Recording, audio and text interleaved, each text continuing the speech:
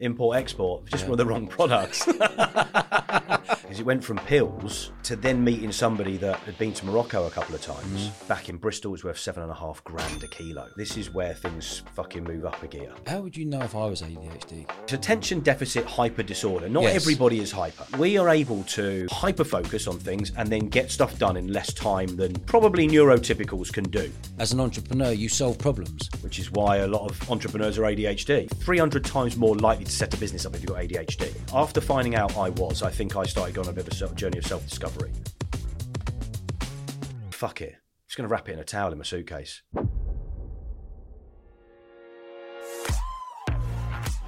Welcome to the Eventful Lives podcast. I'm your host Dodge, and I'm the founder of Bournemouth Sevens, the world's largest sports and music festival. On this podcast, I speak to fascinating people who have all lived eventful lives. If you haven't already, do us a favour, press the follow button and check us out at Dodge Woodall on Instagram, TikTok and YouTube, where we've now had over 80 million views. Elliot Browne is an ex-criminal, smuggling millions of pounds worth of drugs across Europe.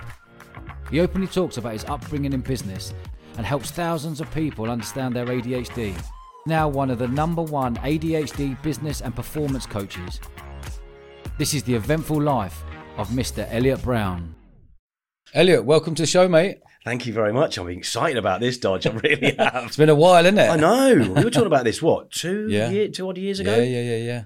And Let's roll all the way back. Where Yeah. did you grow up, and how did you end up getting banged up in France and in Spain? Okay, so where do you want me to start from? Where you grew up? Where I grew up. I grew up in the Midlands. Moved up to the Midlands about 2 years old. So I don't remember obviously moving up there. The family business was up in the Midlands. So my grandfather had set it up there. So moved up to the Midlands and lived in Lichfield Cathedral, if you've ever heard of that. Probably not. And started school in a private school, believe it or not. So they sort of settled in the Midlands because the business was there for distribution purposes, no matter what the business was. And so I started school in a private school. It was a cathedral school. I was a choir boy. I used to have like proper like ruffles. Can you imagine? No, I'm just picturing right now, yeah. That's a weird picture. So private school. And then my father pulled me out of private school to buy a boat. Shows you where our priorities are, right? Down here in Poole, actually. And started Cobb's Quay. Yeah, I know Cobb's. Yeah, so that's what we used to come boating here sort of most weekends when I was a kid. But went into a normal school.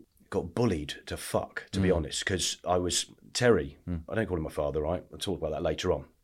Terry, he's controlling, bullying, sort of, quite abusive behind the scenes. Nice as pie at the front, but, like that. And but from London, so southern accent. My mum's Dutch, so quite a neutral accent.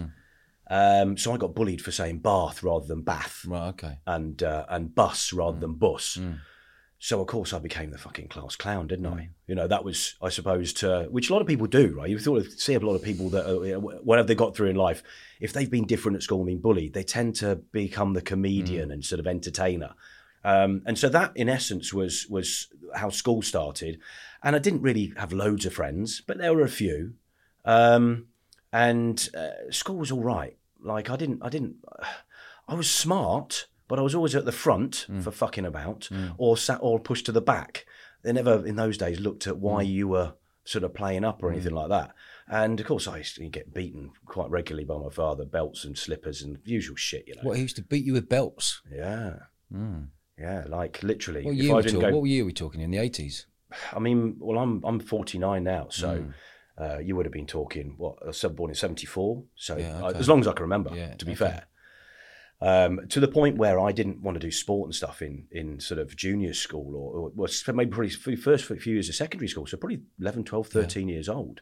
In fact, I remember being in the changing room of secondary school and getting changed to do football, which I couldn't stand, to be honest. I'm not at football. And a like green, why made me think about this, but black and green and blue sort of marks down my, because he had these Pirelli fucking slippers with massive hard sole. I mean, that's pretty evil. I can't imagine doing that to my son. Do you know, it's pretty... But anyway, I didn't expect to talk about that. So yeah, although... Why was he like that towards you? He had a pretty shitty upbringing. Okay. I mean, my grandfather was a self-made millionaire, proper entrepreneur. In fact, I'm very similar to him. And my grandfather wasn't around. He was always working. He was running his business. He was doing business, and it split up with Terry's mother. And so Terry had gone into sort of foster care because my nan had become ill, basically, mentally ill. In fact, I remember going to one of these Victorian mental homes that they all closed down in their apartments. Going into one of those where people are rocking backwards and forwards in white coats and stuff, like proper fucking weird. So now, of course, as I'm older, I understand why Terry did a lot of those things. You know, he was probably abused and things as a kid, and it was probably just normal to him. Fair play for you accepting that. I've had to over the last probably 5 years. I would say I've probably worked to myself more. Yeah. So I do. So as you were growing up, then was there a time you're saying I need to get out of the household here? Oh, mate. I mean, it is 18. Yeah. I'd gone into sixth form, which I didn't want to do. I wanted to go to college, actually. I'd had enough of school, really. I was already going clubbing and stuff, so I was going out with people who were a couple of years older than me, you know, into Derby, going clubbing and stuff, nightlife. So I didn't want to be going to sixth form. So it was still institutionalised, you know. It was like everybody was still like school kids, and I was sort of grown up a little bit. I had like 3 jobs at the time as well. Working in woodcraft, working in a butcher's, doing some other stuff, and you know, earning money because, you know, although it was a reasonably privileged upbringing, I had less money than everybody else. That was probably a control thing from my father, to be fair. And so, 16, 17 years old, going to sixth form. 3 months in, I remember standing up in maths. How I got to do A-level maths, I have no idea, because I'm shit with numbers. We'll talk about this in a bit. I've got dyscalculia as well as ADHD, right? Which means it's like dyslexia. I'm completely number blind. And I remember standing up, A-level maths about a month in, if that, saying, does everybody else understand what's being said in there? Of course they did. And I felt fucking stupid. I walked out, and that was pretty well where I started leaving sixth form. So I'd actually left school before my parents found out for about 3 months. I was getting on my motorbike every day, going to fucking school, but they were thinking I was going to school. And I wasn't actually going to school. I was actually picking my mate up and then going getting pissed all day. And of course, when Terry found out that I'd left school and I'd been telling him that I was going to school, I remember him putting me up against the side of the Shogun on the fucking drive. And that was about where I needed to get out of there, really. And I think I left home at like 17, 18, started working in bars and stuff in Lichfield. I needed to get out of it, because I could have gone into the family business. That would have been the easy route. But I just didn't want to do that then. I wanted to go and experience life a little bit. So, it was 17, 18, and I just literally packed up my car and just drove off the drive, and that was it. I sort of literally turned my back on my father, because I couldn't deal with it anymore. I had to change the way things were. What were your movements after that then?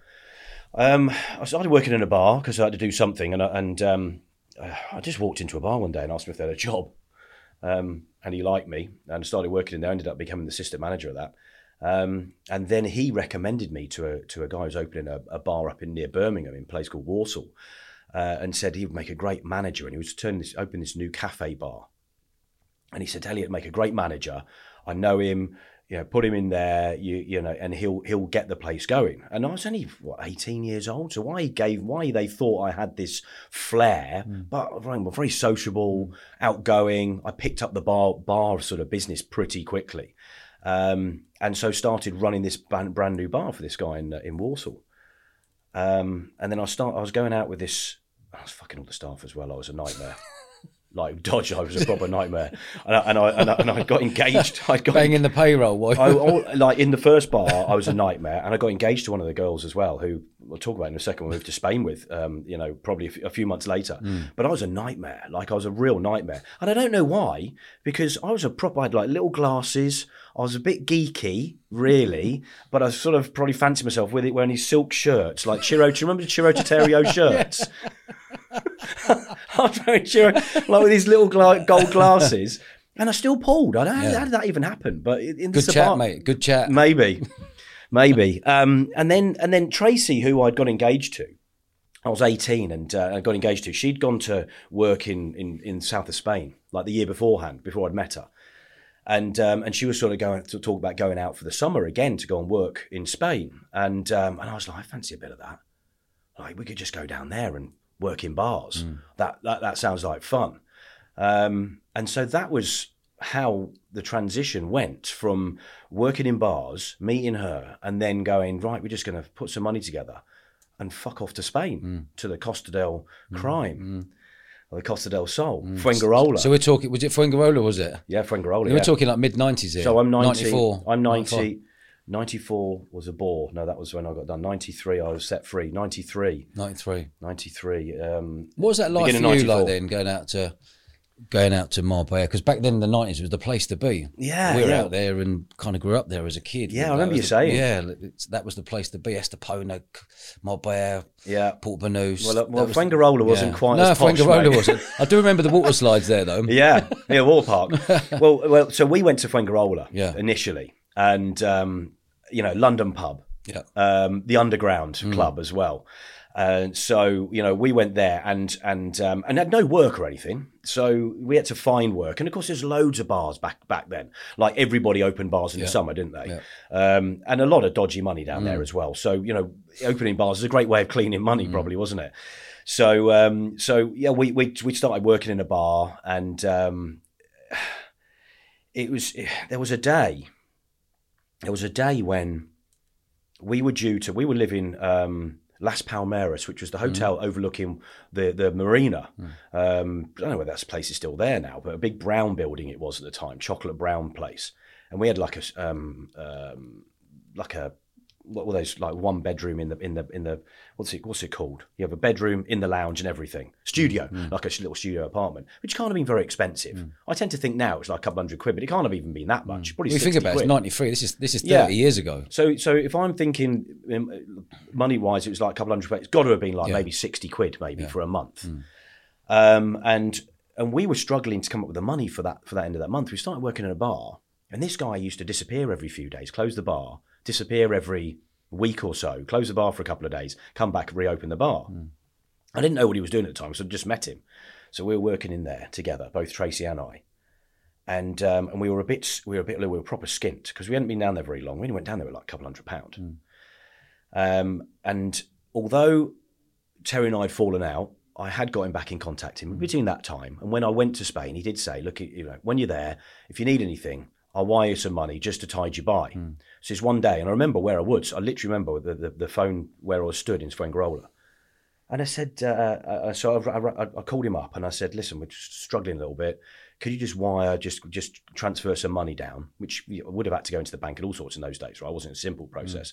Literally just to cover the rent for a bit, and then I'll send it back because we started working in the bar. And again, the whole control, God knows what day he'd had, but it hadn't been a good day. And he just fucking flew into one. I'm not sending you any money. And he was like proper went into one. And I just remember putting the phone down and going, fuck. Right, I've got to do something here.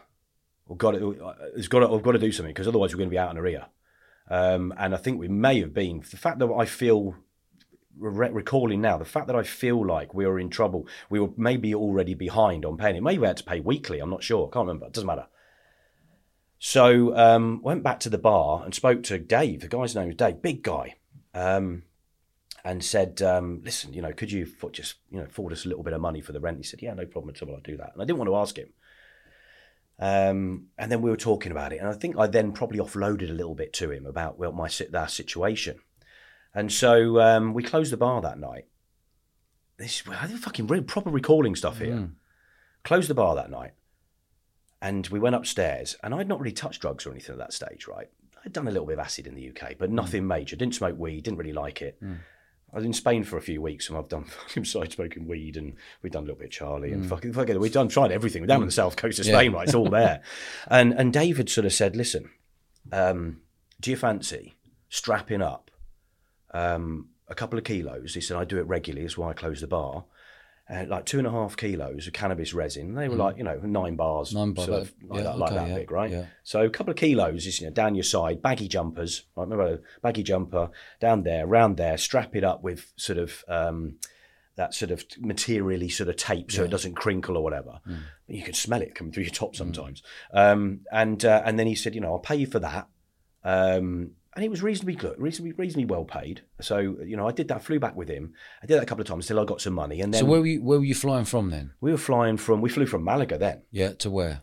We were going to Manchester because you were taking the gear from Malaga, from Morocco, no doubt. No. This is from Spain. Yeah. So they were just he was obviously buying the stuff from. So Morocco. We were just strapping up. No, from Spain. From Spain. Okay. This is from Spain at this stage.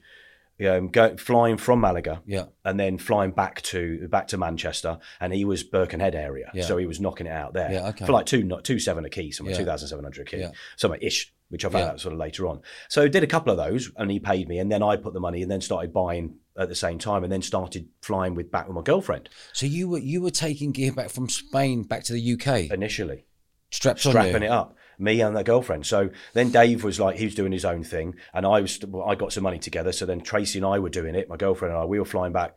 Mate, we were flying back. When we got to Spain in February, we were flying back once a week or so, every 10 days. Malaga or Alicante or Gibraltar. Yeah. So we were going through. So we wouldn't go to the same airports all the time. And I remember Tracy walking through one time, and she still had a backpack on. This is in Gibraltar Airport. Still had a little backpack on, and the fucking alarm's gone off, isn't it? I'm shat myself. I've already walked through. I've shat myself, and thankfully they just asked her to take it off and put it on the conveyor belts. So that was pretty hairy. Did you know what the consequences were for carrying, like, what you saying, call it $2,500 a key at that time, and you were taking what, 2 or 3 keys? Yeah, a couple of keys. Do you know what the consequences were bringing it from Spain to England at the time? I was probably a misconception. Yeah, mate. I have to be honest with you. I didn't think that you'd probably get as much time as I then realised later on. Yeah. I thought, it's a bit of gear, it's a bit of pot, isn't it? Yeah. So I thought maybe you might get a month or two, and I think maybe that had been said. Maybe. So I felt bulletproof, really. And I got fucking bollocks in those days, really, to do that. But you've done it a couple of times and you think, this is a piece of piss. I remember going on the flight one time and I was fucking on speed, and it was so hot I could smell the fucking stuff coming through my top. I sat on the plane thinking, does anybody else smell this? Anyway, so we done, so you've done that. And how much were you personally earning carrying for someone else? When I was doing it when I was doing it initially, roughly, if you're carrying $7,500 worth of gear on you, probably 500 quid. Wow. Probably 500 quid, and for that, which when you've got no money, 500 quid is actually back then not a bad amount of money. Yeah. And it for 3-4 days work. That's not too bad. Flights are paid for and everything as well, so it's not like I had any cost to come out of that. And then when we're doing it ourselves, we're earning a little bit of money, and it's working. So we were doing that, and we got a slightly nicer place to live in. And this is within the space of 2 or 3 months. And of course, I've got to know people down in Fuengirola that time, and you're running a bar, and you get to know everybody. And there's this guy called Scottish Jerry comes in one day, and he's got and he was proper stressed out. He's a bit of a bell end, actually, this guy. But he was probably stressed. Somebody had let him down, and he was having to take a couple of cars. Him and a mate of his were due to drive a couple of ringers, so stolen cars that were being replated, taking them from Algeciras to Ceuta. Ceuta is Moroccan mainland, but Spanish territory, right? Yeah. And there's a ferry that used to go between, I don't think it might still do, go between 10 the two. years, isn't it? Yeah, ferry goes from there. Yeah, 10 years. Yeah. And he said, it's a piece of piss. All we got to do is drive a car. And I'm like, fucking whatever. And I think he was probably going to pay, he was going to sort me out with 500-600 quid. I would assume, I can't remember. And so, okay, I'll do it, whatever. It sounds easy. Just get in the car. And he was in a white Mercedes, and I was in a white Mitsubishi Pajero, like Shogun, 2-door Shogun. Dutch plates. I'm English. Like, really? What a dick. Alarm bells. What the fuck? Yeah. So, and they said they were going to be English plated, but they weren't. It was a Dutch plate. So anyway, we've gone in there and we've gone to Algeciras, and yeah, dude, I mean, literally we were the first couple of vehicles that we just got pulled straight over, like immediately.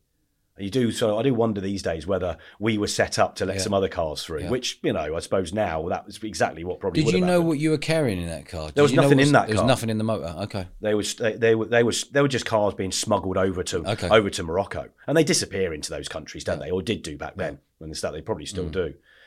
And so got nicked. So Algeciras, I fucking banged up, didn't I? So I am I got away with smuggling fucking gear, like your cannabis, for 2 or 3 months. It was probably about May time, so I moved out there February. In 3 months, we'd done quite a lot of stuff in that 3 months, and got in the, got nicked. Algeciras, we're split up. Pretty fucking shitty prison that was. Yeah, like that's. What did you get nicked for? I think it was false documents, stolen car, false documents, and false plates. It would be something like that. But you don't get nicked. They don't send you to court straight away, do they? So you're in there. You have no idea how long you're going to be there. Nobody knows what's going to happen. Everybody's stories are different. And then they moved me from Algeciras up to Cadiz, to Porto Santa Maria, which is, you've got Porto Santa Maria Uno, which is where the ETA terrorists, all the terrorists and lifers and stuff are, and then 2, Dos, Porto Santa Maria Dos, which is where most of the smugglers are, and and stuff like that. Or back then they were, and that's like. Tracy was still in Fuengirola. That's a fucking 3-hour drive up the coast. And we had like a little VW camper van, or she did. So moved up to there. And initially, I'm 18 years old. So 18, no, 19. Did you both get 19. Nicked? No, Just you? Just me. So I'm 19 years old. And where was she? In the passenger seat? No. She'd gone through? Yeah, no, she wasn't with me. Okay. So it was literally, he's in one car, this Scottish Jerry, and I'm in another car. Okay. No, his name's Colin. Scottish Jerry got shot. Another story. No, he wasn't. He was one of those ones. You know when people say afterwards. When something happens to somebody that's a proper bell end, right? You're allowed to swear on this. Yeah, of course. Right. So he's a proper. This guy was a proper, right? He's on everybody off. And then when somebody dies, and then they start going, oh yeah, isn't it a shame? No, he wasn't ashamed. The guy was. He properly was. So he got shot. Anyway, that's a whole other story. So this is the ADHD brain disappearing off here, isn't it? Keep going. So I'm on my own. Did they give you? How long did they give you? Did they say to you, you've got how long? Did they? Initially you don't get. So I'd been in Cadiz probably 4 months before I even went to court. You're joking me. So they've just thrown you in a Spanish cell. Thrown me in a Spanish fucking prison. And didn't tell you nothing. Nothing. Nobody knows anything. And the what are they called? Guardia. No.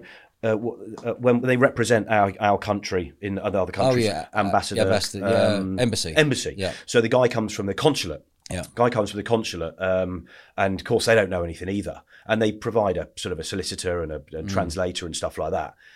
But they have no idea. You could be there. You could be there the whole term and go to court and then let you out.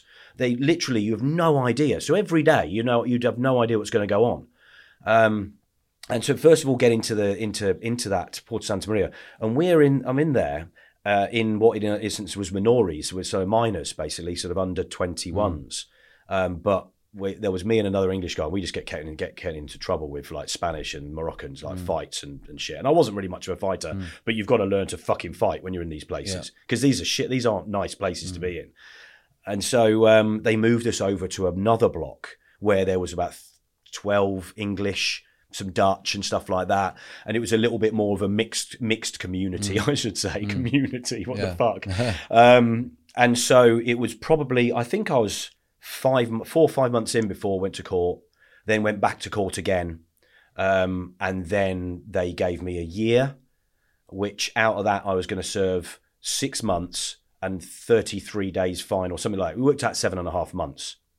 So and that was about 2 or 3 months before sort of getting out. And once you find out, because there's nothing you can do about it. Tracy used to drive up to me once a month, pretended she was pregnant to the consulate so she could get a vis-a-vis visit, conjugal visit, I think they call them, don't they? Where you get almost like a hotel room. So we could get this proper sort of a visit. So bless her, drive 3 hours up, and she wasn't doing anything naughty after that. I'd called it, she was like playing it clean. And so she had money, but that was going to run out at some stage. But she still used to drive up and see me, and she did regularly and write letters and all sorts. And I spoke to my mum. Terry tried to get hold of me, and I wouldn't speak to him while I was in there. The consulate was like, "You don't have to speak to him if you don't want to." And I'm like, "Don't tell him. I tell him I don't speak to him." I did not want to speak to my father at all. Did you struggle not speaking the language in the Spanish, Nick? I picked up Spanish. Yeah.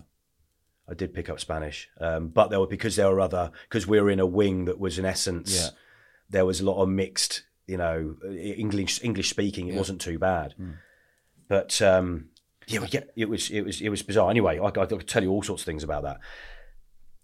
December comes, and again, you don't know what day you're going to get out. You could serve the whole 12 months and then just forget about you. It was happening in there. People would go over the time. But I worked. So I worked in the library, I worked in the gym, and doing those things tends to help. So that buys you some time, basically. You get days off and things like that, off your sentence for doing the work, which is pretty standard, probably, I would have thought.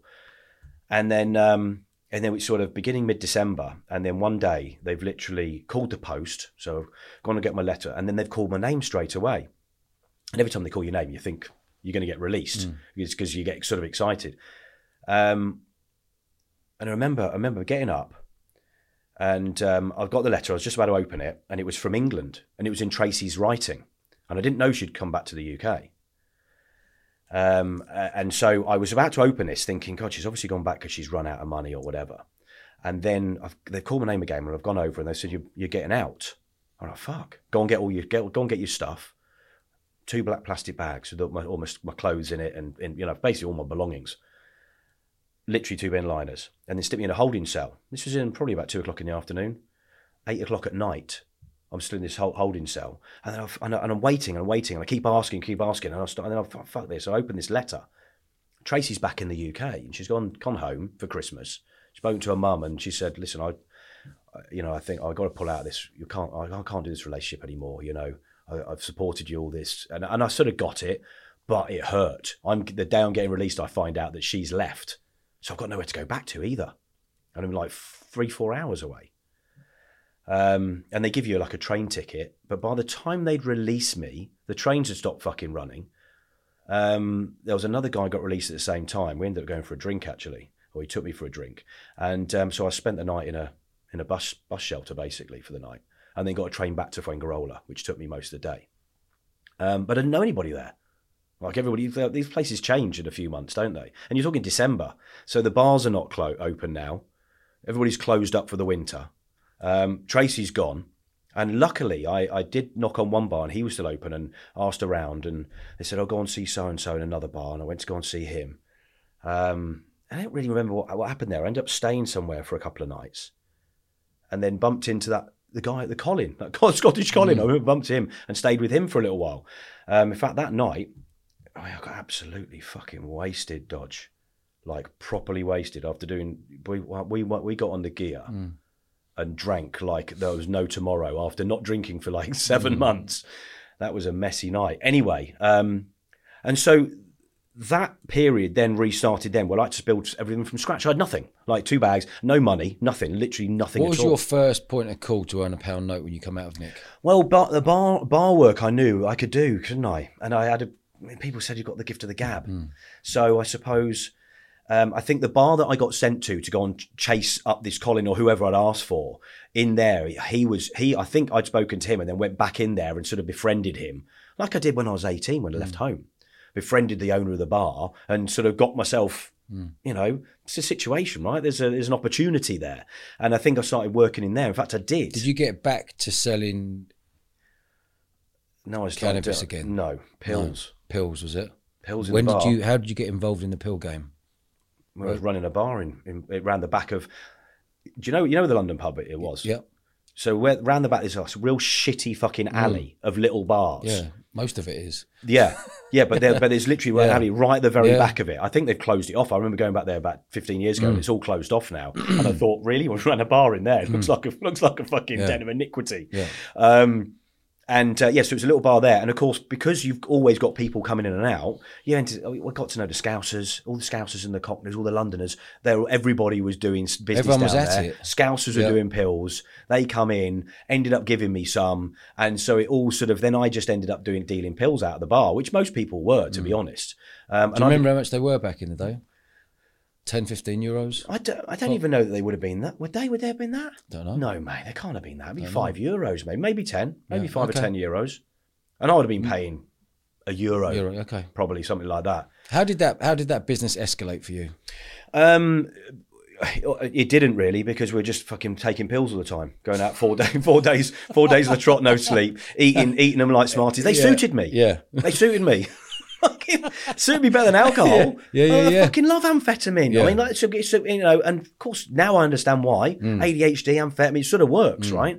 But yeah, we just used to eat them like literally like Smarties. That microdots. And so I would end up trading some of them off for microdots and things like that, because I knew somebody else that had those, and we just basically cane them. So I was known as Mr. E, the dancing barman, right? Mr. Elliot and E sort of went hand in hand, right? Yeah. But in being in that bar, did it escalate? It did escalate, because it went from pills to then meeting somebody that had been to Morocco a couple of times and had been up into the mountains. And I was fucking fascinated by this.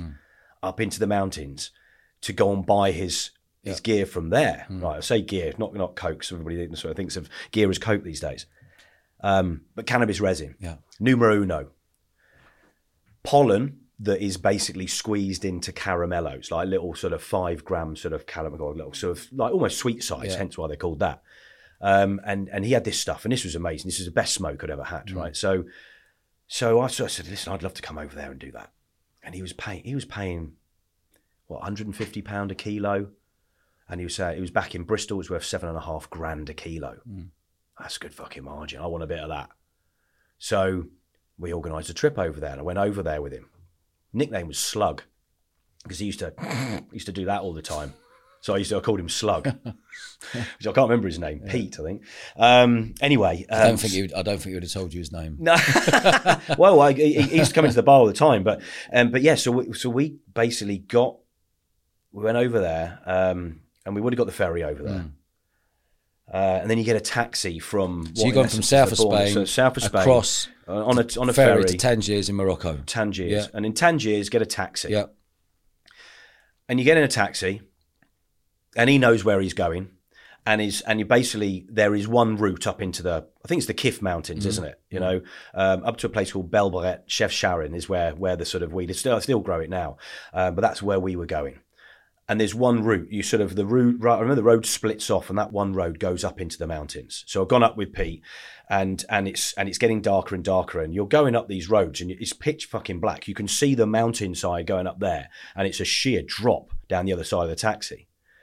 And as you're going up this track, which is just wide enough for a car, you've got these Golf GTIs and things that every so often will start bibbing behind you, right, flashing their lights, and they overtake on a bit that just gets wide enough, and then stop the taxi. And it's like, what the fuck's going on here? And what they're doing is they want you to buy from their farm. So they're out there poaching business on these fucking roads. This road that's literally no wider than a car. They've got these little bits that are and they literally stop you. So what you do is you wait till they stop, and the taxi drivers are pretty savvy. They then go round that, which is dodgy on a road that's not very right. And that happens. And of course, the first time you're doing this, I'm shitting my pants. I've no idea what the fuck's going on here. It probably happened 3 or 4 times on this road that goes on for probably an hour and a half, right? And then suddenly he tells the taxi driver to slow down. We go over this, what looks like the edge of the road. And it opens up, and I remember the trees and the lit up church, and then you get to these big metal gates, and the big metal, he gets out, big metal gates open. It's night time. Drive in, and then we stay there for the night, right? So we're going to stay there for the night.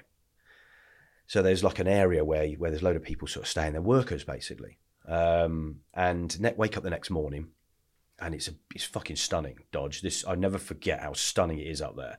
Like, you're talking, it's mountains, and the sort of the mist lifts off. I remember the mist lifting off, and for as far as I can see, it's green, right? Lush valleys, mountains behind you, lush valleys, mountains in the background, but it's just stunning. And as you're looking at the green, you're realizing that it's weed, and these plants are probably waist high at that stage, the first time we go up there, but they would have had another crop. So we end up staying there for like 3 or 4 days and watch them make the stuff. So they beat the plants and get all the pollen out, and then what they do is they then squeeze that over in essence vapor, like hot steam basically, until they turn it into that. Wrap it in cling film, and then we're going to swallow that. And then stick up, which is really fucking unpleasant every time I fucking talk about it, which is not very often. Ugh, makes my arse clench.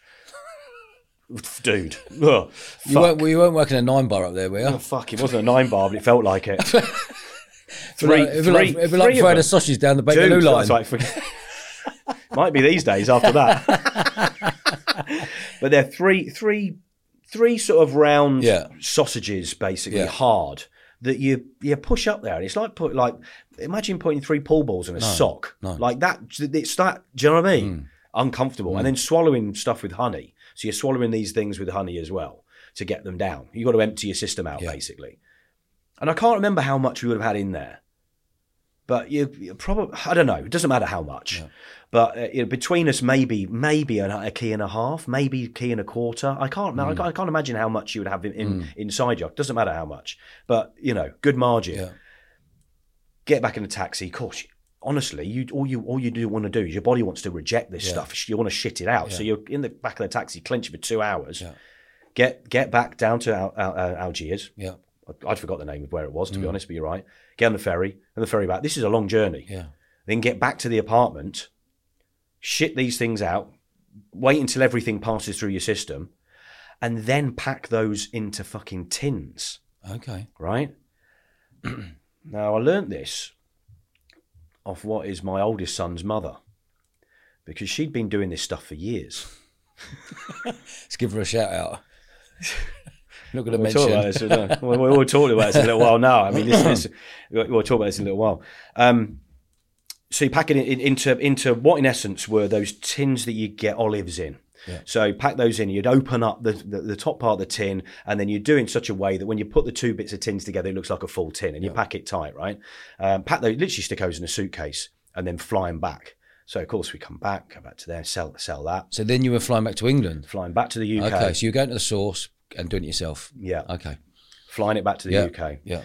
But into Bristol, I can't remember what airport we would have flown into. Doesn't really matter. And then flown into there and done that. We've probably done that a couple of times. A month or so later, a couple of guys come into the bar, and this is where things fucking move up a gear, because I end up meeting Russell Tate, Pat Tate's brother. Pat Tate's younger brother.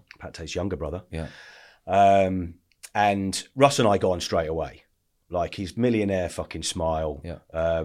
Great guy, great sense of humour, big guy. But we just got on really, really well. And so he knew that we'd done it. We were chatting about this, and I didn't know about Pat at this stage. Russ didn't keep his personal life and stuff. He sort of kept apart. He was quite separate to Pat, to be fair. They have different crews completely. And so he knew about that, and I'd done this trip, and then one of the trips I told him about, because we'd had to go to Amsterdam.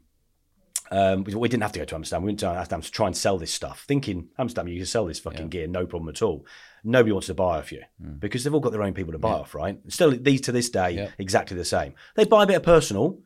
So, of course, we've taken all the stuff out of these tins in the dam in this fucking hotel room, and then I've got to get it back. But I can't get it back into these tins. I don't have all the stuff to do it in a hotel room. I had everything we could in the apartment to make these tins up.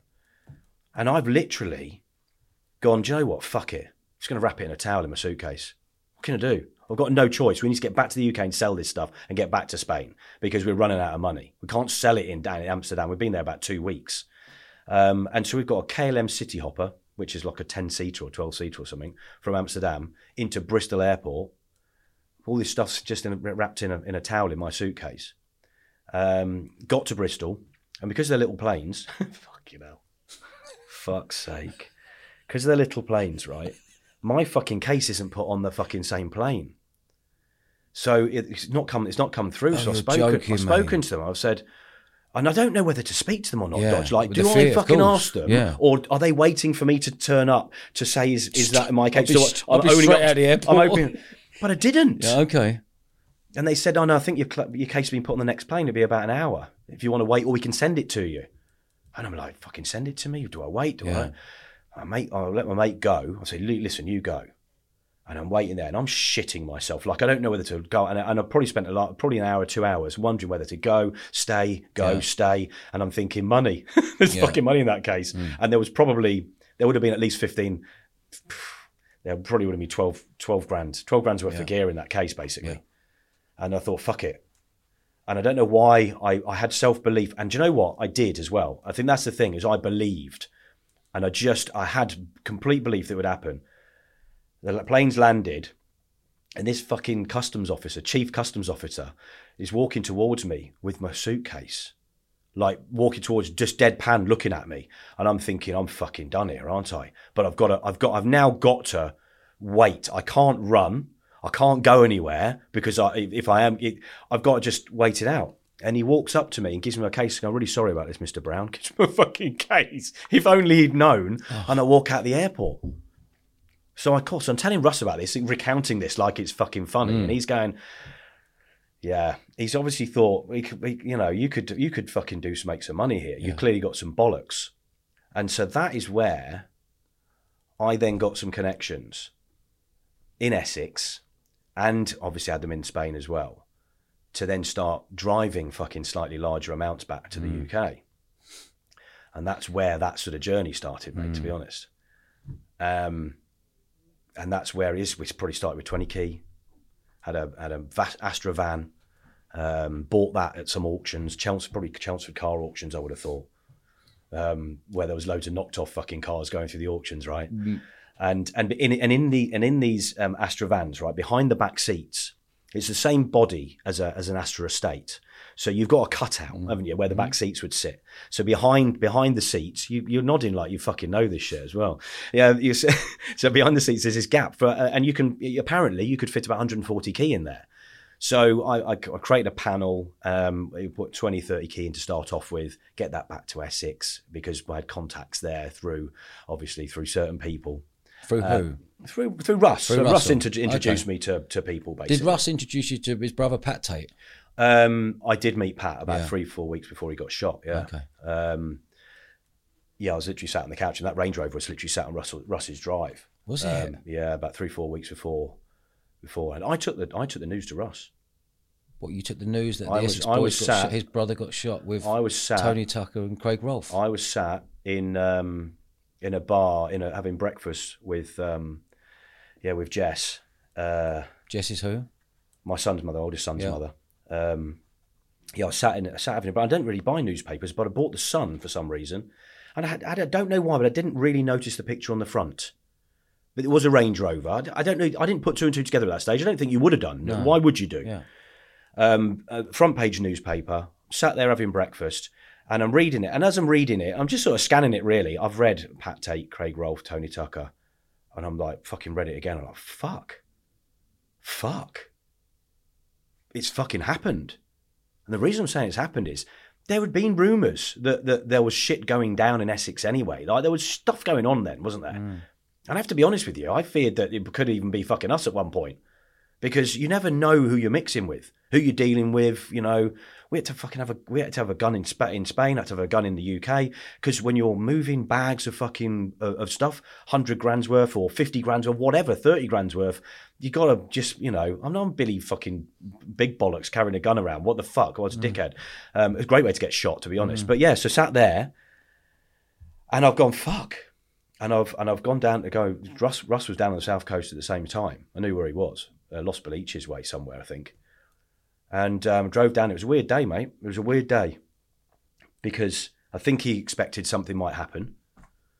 And so I told him, I remember him opening the door, and I said, dude, your fucking brother's been shot. Gave him the newspaper. And we went on a bender that day. And it was one of those, when you look at certain English gangster films where there's moments where shit just hits the fan. And it was like, 1 minute we're fucking high, probably doing coke, I would have thought, and drinking Jack Daniels, because that was my drink of choice at the time. We would have got fucked up that day, and 1 minute we'd have been laughing, the next minute he'd have been crying. Fuck, you don't want it's one of those. Because although he wasn't necessarily close to his brother, he's still his brother, right? Yeah. And that was in the December, and we'd been moving a bit back at that stage. Driving backwards and forwards, building the sort of, the amount up. But yeah, that was a weird day, mate. That was a weird fucking day. Russ obviously flew back and had to deal with things. Yeah, that was, and that was December, wasn't it? 1995. 1995, yeah. What was bubbling? You said a minute ago things were bubbling around Essex that time. Did you get a feel that things weren't right? 100%. Yeah. 100%. Russ and I were we were pretty close, or as close as I thought we were. Probably you're not as close as I thought I was then, but we were pretty close. I mean, I stayed with his, family. I knew his wife and kids and stuff, so, I think we even spent Christmas, probably even spent Christmas there and stuff, in Benfleet area, somewhere around there. Do you know what? I never had an issue with Russ. I think, he was pretty fiery, but I never had an issue with him. But so there would definitely be talks of what's going on. And, we would go out at times, and of course you'd overhear bits of conversations, and I was out with him. We'd be out in, I don't know that it was Raquel's, but places like that, the stuff that was the South End clubs and stuff. You'd be going out to places like that occasionally, and of course you're mixing with people, you get introduced. But I must have looked like like the lackey, mustn't I? Do you know what I mean? Fucking 21 years old, little fucking geeky glasses, and sort of hanging around with these fucking big guys, basically. Trying to be Charlie Big Potatoes, but I'm not. And so there was definitely a sort of a thing going around, and of course, so Russ would tell you about Pat going into a pizza place or kicking off in a fucking restaurant and stuff like that. And his son was actually getting some stick at school because of his uncle, basically. And which you can imagine in the real world Russell's now. Russell's son was getting stick. Okay. Yeah. Well, obviously, because you're going to get certain kids at school, aren't you? You look back now and you think that makes sense at the time. Russell then kick off and go and see one of their parents, I'm sure. But anyway, so that was that. So I was fairly close to him. We were sort of mates, and so we built up. What was Pat like when you met him? Dude, he took up the sofa. Yeah, he was a big guy. He was a big guy. I was intimidated. In fact, they probably asked me to leave the room at one point, I would have thought, because, he sort of introduced me to Pat. And I do remember a handshake, big hands, right? But I wouldn't have been in the room very long. I think I would have been sat there, and then they would just sort of, do you mind sort of leaving us to it? So it wasn't like I was privy to, conversation stuff. And they didn't, that was the only time I ever saw them together. It's like, literally, they weren't together very often. They genuinely didn't really get on very well, I don't think. Not that I think Pat got on with everybody, to be honest, So it was a brief meeting, but weird later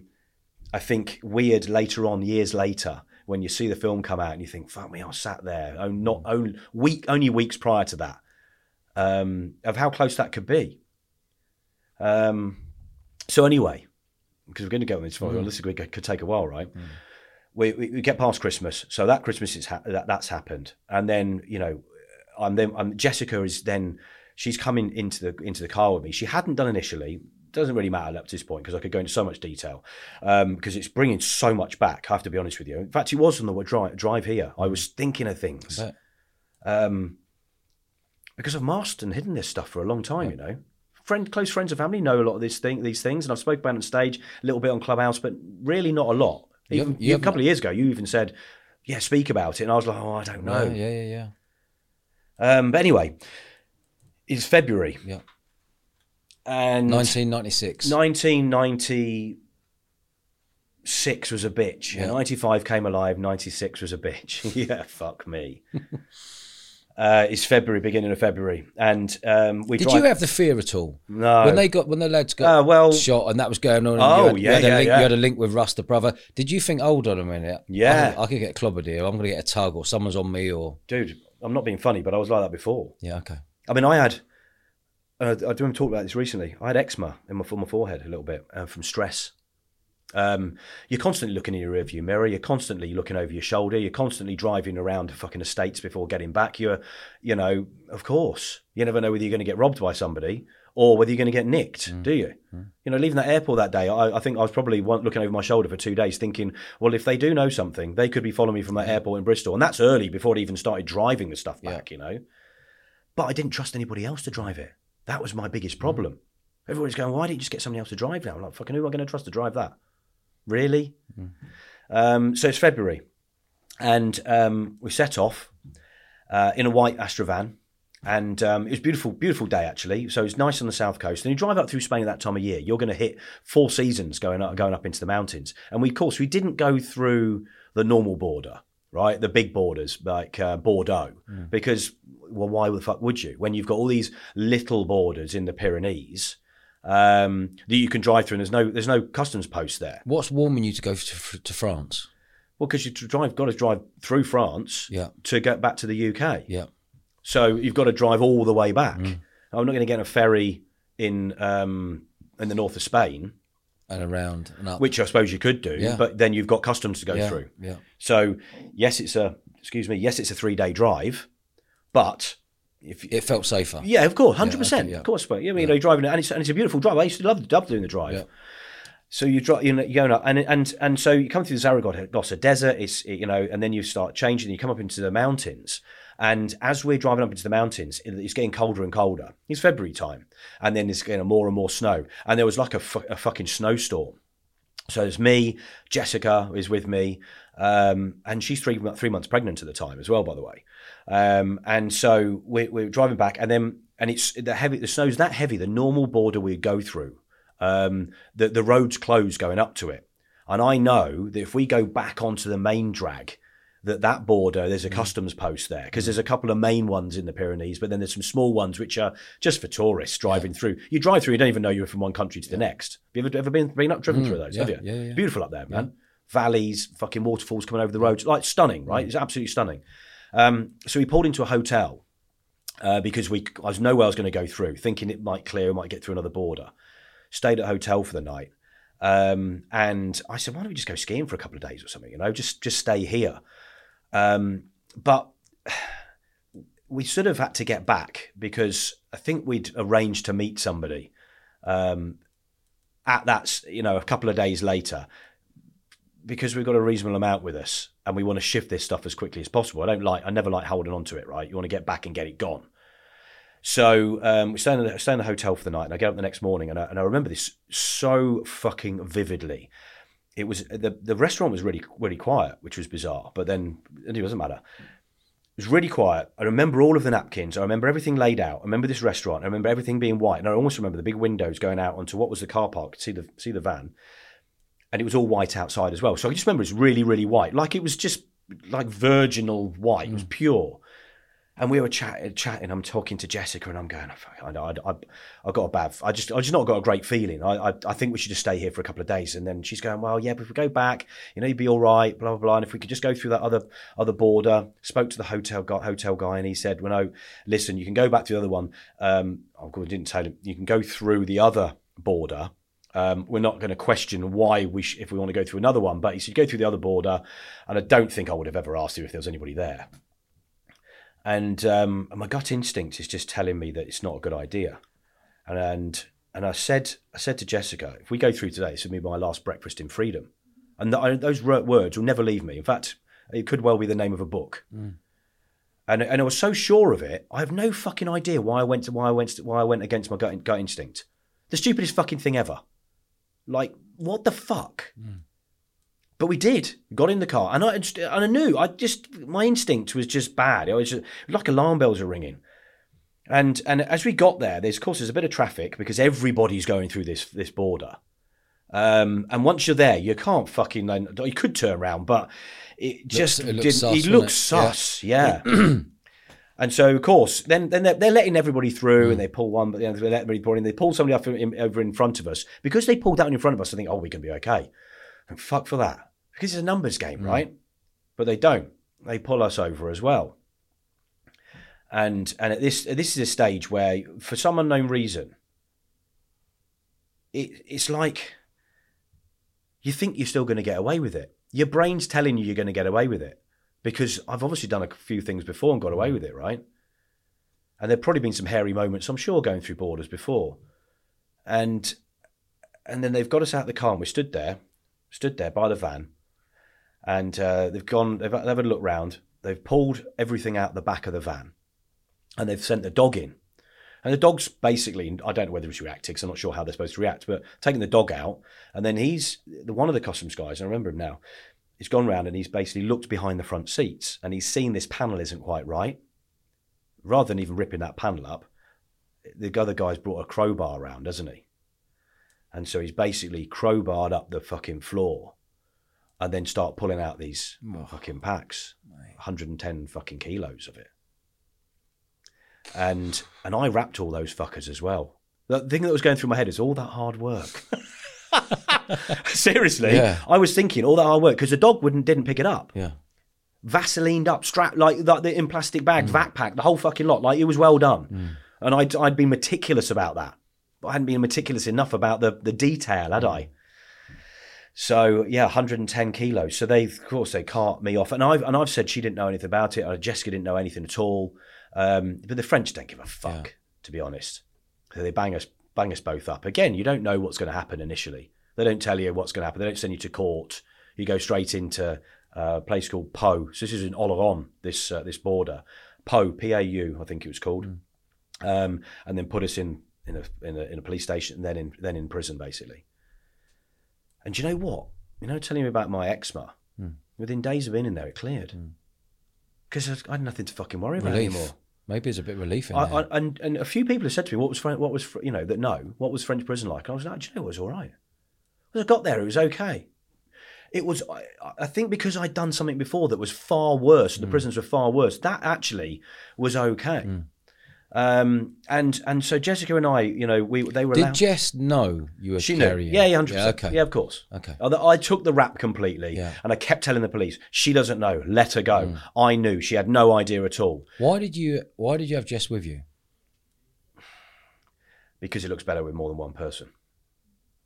Got camping gear in the back and stuff. You get a bit just on your own in a little van, looks a bit sus, right? Okay. And we had loads of fags and stuff in the back, so we were just driving backwards and forwards, going away. Yeah. Well, they gave me 4 years, and they gave her 2. Oh mate, they gave Jess 2, and she was pregnant. So they moved us to Bordeaux. They moved her to Bordeaux initially. And when I found out, one of the screws basically come and knocked on the door and said, Jessica's been moved. Because I said to him, if she ever gets moved, let me know. Because they move people without letting you know, right? Yeah. And I remember kicking the fucking door, kicking shit out the door. And I was a really calm prisoner, right? I'm very respectful. I know, treat them fucking right. They treat you right? Don't suck up to them, but, just be a decent person. Yeah. And this one night, though, he fucking came in and said, I'm going to have to restrain you if you keep... And he was getting threatening. And this guy was... Psychopath was somebody else, but he was a big guy. It doesn't matter. Fucking, it brings back so much stuff. Anyway, I'd kick shit out the door because I wanted to get moved, because they'd moved her. They said, listen, I think she's going into labour, she's going to in a few days. So they've moved her to Bordeaux. We can't deal with her here. And so, of course, then I kicked up utter shit to get moved. And they did move me. By the time I got moved, she'd already given birth. I wouldn't have been there anyway. So she gave birth in prison? They put her in Bordeaux prison, in a hospital. They took her to the hospital in Bordeaux. And then they put her back in prison with the baby, with my son, mate. Yeah. So she did. That's brutal. It is brutal, yeah. I think I met him and I saw her for the first time. I think he was about a week old. So there was into prison sort of visits. They literally chained me up and everything, trained me from where I was to where she was, which was a 20-minute drive, literally handcuffed and leg cuffed and fucking the works, so I could have a 20-minute visit with her. And obviously we were put in these like sort of little meeting cage things, and sort of obviously I held him for the first time when he was about a week old, and then she did what he would have done 6 months of his life in there. So first 6 months of his life he would have spent behind bars, and then she did a year. She got out after a year. France was weird, It was all right. I got really fucking fit in there actually, but I worked in there as well. I got jobs in there and stuff. But did you not have any guilt? Bringing your missus? Yeah, 100%. When you're carrying on a job like that, carrying 110 kilos, what was that worth? 110 kilos back then? Yeah, quarter of a million quid. A £250,000 as it stood. Yeah. Street value, I think the French valued it at fucking some stupid amount of money, like £1 million or something like that, which, probably more than that actually, if you think about it, because they would do it like by gram, don't they, I suppose. So to us, it was worth £250,000, yeah. And we'd already massed some money anyway. Yeah. But that was going to be the last fucking one. I know everybody says this. That was genuinely... But would it have been the last one? 100%, because I was then going to collaborate. Yeah. And then there would have been boats and planes and bits and pieces like that. So that was the bit that got you into the next level. Yeah. But the next level, what would that have done for me, Dodge? People getting fucking shot. Would I have died? Would I have done a longer term at some stage? Or would you have borrowed money off someone to do a bigger job and then get nicked? You're paying someone to get nicked, they got nicked, then you'll due that fella half a bar or half a mil or whatever. And that's the problem. Yeah. You never would have known. Yeah. Because I knew Russ, so I did 2.5 years, but probably about 18 months, 2 years in, Russ and the ex-girlfriend that I moved to Spain with, doesn't matter what happened, but Russ had ended up going out with her best mate. Long story, doesn't really matter what happened, but they were doing other stuff that I was unaware of. I sort of knew bits and pieces, but they were doing their own thing, right? And they'd got nicked, so his solicitor had contacted me to do a written thing saying that I wasn't doing business because they were trying to pin me and Russ together. Yeah, okay. And do you know why? One, I'd been pulled over speeding in the BM that I'd had off him, which was a 525 BM. But also, even back fucking then, they had phone records. And they knew that we'd been in similar places at similar times. So they thought that we had been working together. And so they were trying to pin him on not just probably other stuff as well, but I was aware, but trying to pin him with me so that it was, and they'd been caught with a little bit, but it was a conspiracy thing really. And hadn't been caught with a lot, but they'd been following boats and planes and bits and pieces for quite a while.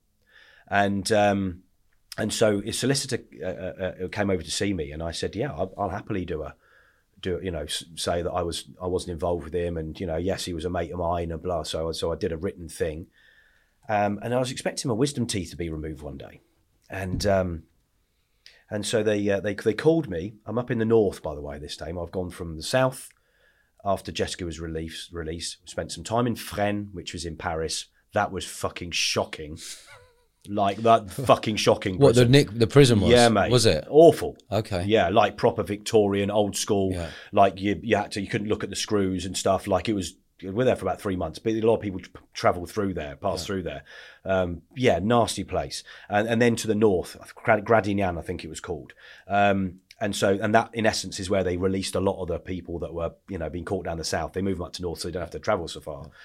And so they come and collect me one day, and I just assume I'm going to go and have my wisdom teeth removed because I was due to. And as we're driving around the corner, and I'm in a police van on their own, and I'd recognise 2 officers in the front, but you see a lot of these, so you don't think much of it. And as we're pulling round, I've realised why I recognise one of them when I see 2 English number plates in the car park of a police station, which we're now pulling into, and there's me thinking I'm getting my fucking wisdom teeth removed. And I thought, well, the fuck, this is 2 and 2. They're trying to pin fucking things on Russ. English, these guys, they're the guys that caught me. These are the 2 guys that come up all the way that nicked me a year or 2 previously with the gear. And so they put me in a room, and I remember this, concrete block in the floor, handcuffed to it, 2 English customs or police, whoever the fuck they were, proper dickheads as well. Like really aggressive, probably trying to scare me, I think.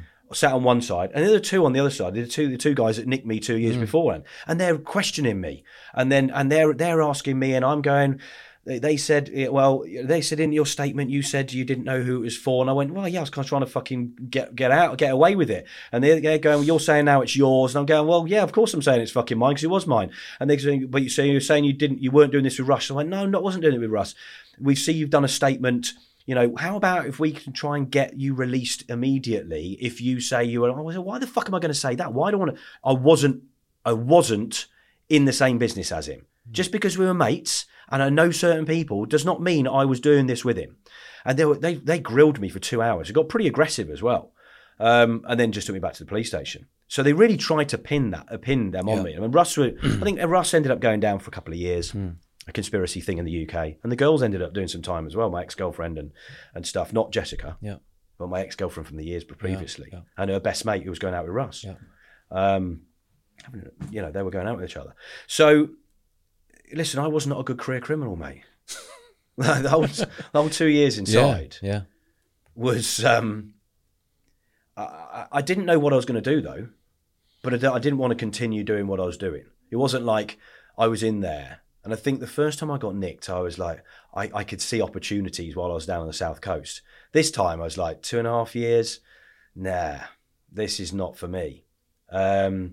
And there was guys in there that had been done for more time. I actually didn't do too bad, really, because if you'd been caught about a year previously, they were doing much harsher I was about to say 4 years is quite light for carrying that amount of 110. It was probably, they'd relaxed it a little bit. Yeah. So I was more than most, but I don't, because most people were about 60, 70 kilos and I was 110. I got the top of what people were getting. A lot of people were getting sort of 3 years, but there was lads in there that were caught 2 years previously with less, getting 6, but they were relaxing it a little bit more, I think, at the time. So was I lucky or not? I don't know, mate. It still feels like a long fucking time, 2.5 years. And of course, when I got out, I thought, this is not the life for me. And I had to figure out what the fuck I was going to do. Well, that's where the journey started, I suppose, really. What was that feeling like? Getting out? No. Copper coming around, sniff a dog, bang, pop, and then pulling it out. What was that going through your mind at that moment? I've recounted this on stage. Your mouth goes really dry. It's weird. I remember my mouth going really dry, and there's an empty pit feel, like pit. You feel really hungry, like sick hungry, sort of weird. But also I think you still think you're going to get away with it. And you still think there's a glimmer of a hope something might happen, you might get away with it. So I think the brain focuses on the fact that you might get away with it, not the fact that you're nicked. And that's all I can think of, is that I just thought still at that stage. And I think even in the police cell, you still think, if I keep telling them something, they might believe it. I might be okay. I might be all right. Like being outside of a headmaster's office, I'm going to get away with this. So I'm going to be okay. I might get into trouble a little bit, but I'm going to go. I think your brain goes to that sort of almost like a childlike sort of mentality where you think you're still going to get away with it. That's how I think I felt. How's it been? How old were you when you had to tell your boy that he was born in prison? I think I told Reese. His mum never told him. He'd heard a few things off his family, but didn't really question it. I think I told him, he's 27 now, so I think I told him when he was about 19. 19? Yeah. Oh wow, okay. I wanted to tell him beforehand, but Jessica didn't want him to know, but he knew already, I think. Yeah, he knew already. How do you think he knew? Because I think things were said. Okay. He lives up the overheard. He lives up in the north of Wales, and all they fucking do up there is drink and take drugs anyway. Yeah. Apologies to anybody listening. It's the north of Wales, but it's all true, right? And so it's a quite close knit community. People fucking knew stuff about Jessica. How do you think he feels now as an adult, knowing that he was born in prison? Mate, he's a very rough diamond. My oldest, very rough. Yeah, and that's probably, calling him a rough diamond is probably a lighter. He's not got the best genes. Yeah, unfortunately, his mother and him have the same genes. Let's not go into the details there, but yeah, he's aggressive. I don't think it comes from that. Well, I don't know. You don't know. You don't know. Yeah. But he's been in trouble. He gets into trouble regularly, and he's definitely got addiction issues. Yeah. Okay. So, what was your life like? You come out of Nick. Were you thinking, right, I've got to bang at it, or I'm going clean? No. I didn't want to get bang at it at all. I didn't know. I have to be honest with you. I did not know what I was going to do. I spent most of my life feeling fucking lost, Dodge. Yeah. I think I fitted in when I went down to Spain. There was things I fitted in with. I was just different. I've always been different. I've never felt like I've fitted in. I've always felt like I'm different. And of course, Terry would have made me feel like that as well. Yeah. Hit him around the head, calling me a dick, whatever he would have said to me to make me feel like that stays with you for forever. I think, to be honest, it's very difficult to shift that stuff.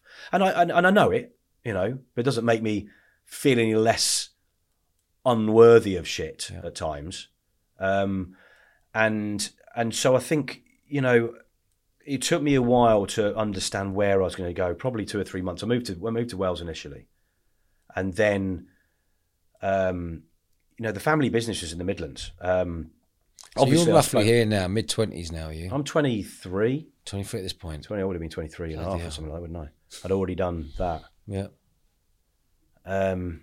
So what's your journey been from coming out of Nick to where you are today at 49 years old? Have you been banged up since then? No. Have you got in trouble since then? Yeah, I've got nothing serious. Nothing serious. I've not been banged up. I've spent a couple of nights in cells. Yeah. For? My mate wrote a car off fucking driving away from the police one time, and he spent the night in hospital because he had concussion, and I spent the night in a fucking cell. How does that work? Were you driving? No, it was a fuck. So he drove away from the police, so they've got a question, haven't they? Course, yeah. But yeah, he was hammered. Yeah, he was hammered. CL55 AMG. Oh god, mate, completely totaled. Yeah, hit a fucking tree. Yeah, hit a tree. Had to cut the roof off. To get him out. Yeah, and so I spent the night then. I spent a night. I got done with some pills. Walked into a club a couple of times. You know. I mean, I've always loved pills. Fucking, you know, if you could do them legally now, I would. Yeah. I fucking love them. As I said, they suit me. But so my journey really, I ended up getting back involved with the family business. They suit me. They fucking do. Yeah. They're nice. Yeah. I believe some decent ones around again at the moment. I don't know. I won't been to Ibiza for a while, but yeah, I definitely relived that when I got out. You know, I mean, you know, I definitely started going clubbing and stuff, and he really enjoyed that. You know, I do Ibiza and all of that stuff, but I knew that there was more to me than you know being known for that. And of course, you're carrying around what in essence was a massive impact fucking prison sentence, really. Yeah. Banned from France for 5 years as well. I wanted to fucking go back there in a hurry. Oh no, I'm all right, thanks. What the fuck? You can ban me forever if you like. I mean, you know, thanks. You know, there was like a free hotel for 2.5 years, but it's not the best accommodation. So I ended up getting involved in the family business, and my grandfather didn't talk to me initially. Right, he set up the family business. Reason he didn't do is because I've been really honest with Terry and my mum about what I was doing. When I was smuggling, I told them what I was doing. In fact, a lot of what I was doing, I think, looking back, and my cousin made me think about this, was actually to prove to Terry that I don't fucking need you and I can go out and do shit on my own and come and turn up with a nice car with $1,000 in my fucking bum bag every day. You know, that's how I felt. And I still feel like that was how I felt then. Bum bag. We know we're in the 90s. Yeah, exactly. Yeah. And I never used to go anywhere without $1,000 in my bum bag as well back then when I was doing that. And that year when I was smuggling, mate, honestly, you know, the film The Business. Of course I do. Yeah, it's like looking back at that. Yeah. And we've skipped a lot of that stuff because we could be here forever talking about that, right? And I had some great fucking days. In fact, I look back at it and it excites me. It's like looking at somebody at a film that somebody's written about me, and I genuinely think it would make a good film at some stage. Anybody wants to do a film, just contact me. So, and it was entrepreneurial, right? Whichever way you look at it, there's risk taking in that. There's impulsiveness. There's a serious amount of self-belief when you're doing things like that as well. You're breaking the. You've got to have some sort of ego or fucking bollocks to do that stuff. Yeah. Crime, business. There's not a fucking lot between those two at times. In fact, I think there's more honor in the crime world than there is in business these days. Yeah. Like. People 100%. Look down at crime world going, and there's no honour in it. Mate, there's more fucking honour in that. Than the people in some of the suits in the city. You're going to fuck somebody over, you're going to get fucked over. Yeah. You fuck somebody over in the UK in business, you get away with it. Because you can't fucking retaliate, can you? It's not go on. If we could go on to that one and fucking go on a proper tangent about business and the business world. There's some in that one, isn't there? Definitely more honour in that. So the family business was in photocopying parts, right? So consumables, one of the biggest in the UK as well. My grandfather had set up in paper. So when I got out, my grandfather was trying to take a back seat, and he'd always driven the business. And my father, I find out later on, rode on his coattails for years and didn't really do a lot of work. Yeah. Like it was my grandfather that did the work, and Terry liked to be the sort of. Why do you call him Terry and not Dad? Because he's not my dad. Okay. Is he still alive today, Terry? Yeah. Have you seen him? I haven't seen him for years. I'll tell you why in a minute. Go on. I got involved in family business, and the photocopying industry was changing. So people are moving to printers, aren't they? Yeah. And I could see an opportunity here, so I went to them. I went, listen, I think there's an opportunity in the printer market. No, copiers, blah, blah, blah. Terry couldn't even see it. When I spoke to my grandfather, I went, things are changing. You moved from paper into photocopiers. You went from toner into parts, consumables, because that's what people wanted. It's moving away from that. Everybody's got desktop printers now. Everybody's doing printing. Inkjet cartridges is where it's at. And I'd been to one of the business shows, and I knew that one of the toner suppliers was making inks for the inkjet cartridges. So they were already looking at this area, which is the natural progression, right? They're chemical companies making the toners and then go moving to inks. So I said, well, I think we should go into the database, because they supplied all of the copier dealers. And back in the day, there was fucking loads. And that was the money. That was money business, Absolutely, right? Yeah. You wrote your own fucking multi-millionaires in that industry. Yeah. And lots of independents still as well. Lots of repair guys, copier Everyone dealers. who was in the game of photocopying and printing was earning fortunes back in the day. They were fucking minted, minted. And, I grew up in a world that that money was around that, I can't say that it was because of poverty I did what I did. I did for plenty of other reasons. What were those reasons? Yeah, probably about what I said a minute ago. I think I wanted to prove to Terry that I was a man, and I could go and do something other than have to go to the family business to do something. I just chose the wrong area. You crammed a lot in, mate. 25. 25, yeah. How are we doing for time? Don't you worry about that. So I was probably, I must have been 20. I must have been 25. So it was 2000. So work that out. I don't know, 20, maybe 27, maybe something like that, maybe 27. It doesn't matter. That's when I needed to prove to me, nobody else. Did you ever think about clumping your old man? Yeah. In fact, oh, fuck. No, yes, I did, but I didn't do it. But let me tell you what I did do. When I hadn't long been out, and no, it was when, fuck, this is why I walked out. I was staying in an annex. So I was going up to the Wales, seeing my son, as I split up with Jessica, right? It was living in Wales, and I was trying to build my life, right? It was never going to happen up there. That I would just got back into doing shit I shouldn't have been doing. So like I've been what? Like what? Well, probably dealing. Yeah. If I'm honest with you, if I'd stayed in Wales, which I didn't want to do. Well, I used to get some great drugs from there, to be fair, but I would have ended up dealing. Yeah. And that is not. Listen, not really not for me. I've already done higher level stuff. I don't want to start dealing. Do you know that 250, the 110 keys? Yeah. Roughly 250 grand. Whose was that 250 grand? Well, mostly mine, but also somebody else's. But I suppose it's damage limitation, isn't it? How much do you reckon was yours? How much was it in percentage wise? Yeah, I put everything into that last one because it was going to be the last one. So I have thought about this. I'm not quite sure. I think probably 2/3 was probably our money. So 2/3 for you, and there was some money of somebody else's in that as well. So he had roughly 70. Someone had 70 grand. 70, in it. 80 grand in there. Where did that 70, 80 grand go? Did it ever come on top of you?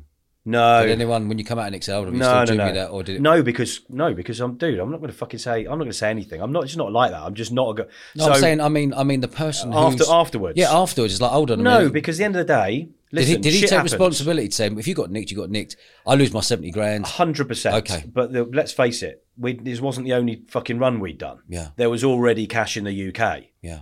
From other runs. Yeah. We'd 110 then, but we were. Well, I think the one before that was 90. We were done 70 or 80 before that. Each time we were mounting it up. Okay. Like put all the money back in and fucking build it up. Yeah. But we're still living okay. Yeah. So there was money back in the UK. So, it is what it is. Are you still mates with Russ today? Russ is doing quite a long stretch for cocaine, conspiracy and coke. Is he? Yeah. I'm not quite sure where he is. I haven't had contact with him for years. I did see him after I got out. How was that? Yeah, all right. He was a shadow of his former self, I have to be honest with you. But all right. It was like we had only seen each other yesterday. Yeah. Literally bumped into each other in a fucking supermarket of all fucking places in a completely different part of the country. Like it was random as fuck, proper random. Was it? Like the most random thing ever. Yeah. And we ended up having a coffee together and sort of spent the afternoon together. Maybe had a couple of drinks and then we kept in contact for a bit. But I think I'd moved on from that life. Do you know what I mean? Yeah. What is your life today, Elliot? What is your life as you sit today? for the listeners, who are you today? I'm an ADHD aware helper. Okay. I want to help people to understand from the things that I've been through. You know, there's a lot of resilience in a lot of those things. And we haven't even talked about the business side of things, really. But there's resilience in there. There's knowing how to perform. There's knowing how to hyper-focus, which, of course, and now I understand ADHD. You know, this is the space I should be in because I've got a similar brain to 60 to 70%, if not more, of entrepreneurs, right? That's more than 60 or 70% of self-made millionaires and billionaires are ADHD. How would you know if I was ADHD or dyslexic? Or I've never been tested for anything, so I don't actually know. It seems like a buzzword these days. Yeah, like you know, if you were at school and you were dyslexic, you were seen as he's a dyslexic or he's a wrong 'un or put him in the corner, or it's like the word mental health. Mental kid, put him in ADHD seems like this real buzzword that's come about in the last 2-3 years, and people are coming out going, I've got ADHD and this is a brilliant thing to have because I'm really creative and I'm this. It's not a brilliant thing to have. Is it not? If you got it, you've got to be proud of it, surely. I mean, listen. What actually is it? What is ADHD? Well, it's attention deficit hyper disorder. Not everybody is hyper. I've sat here fairly still. Yeah. My legs aren't really going. Yeah. But I'm quite animated, aren't I? Yeah. But the hyper disorder, because it used to be ADD and then ADHD. So ADHD is a hyperactive disorder, and ADD was just attention deficit disorder. But it's now moved into being ADHD and different sort of levels of it, I suppose. There's a real contradiction, and you'll see this from my socials, as I think you've probably seen a few of these things. There's a real contradiction. So we are able to hyper-focus on things and then get stuff done in less time than probably neurotypicals can do, but not right till the last fucking minute. Yeah. Right? I mean, I don't know what your timekeeping's like. What's your timekeeping like? It's all right. Yeah? Really? It's all right, yeah. Okay. Do you leave things to the last minute?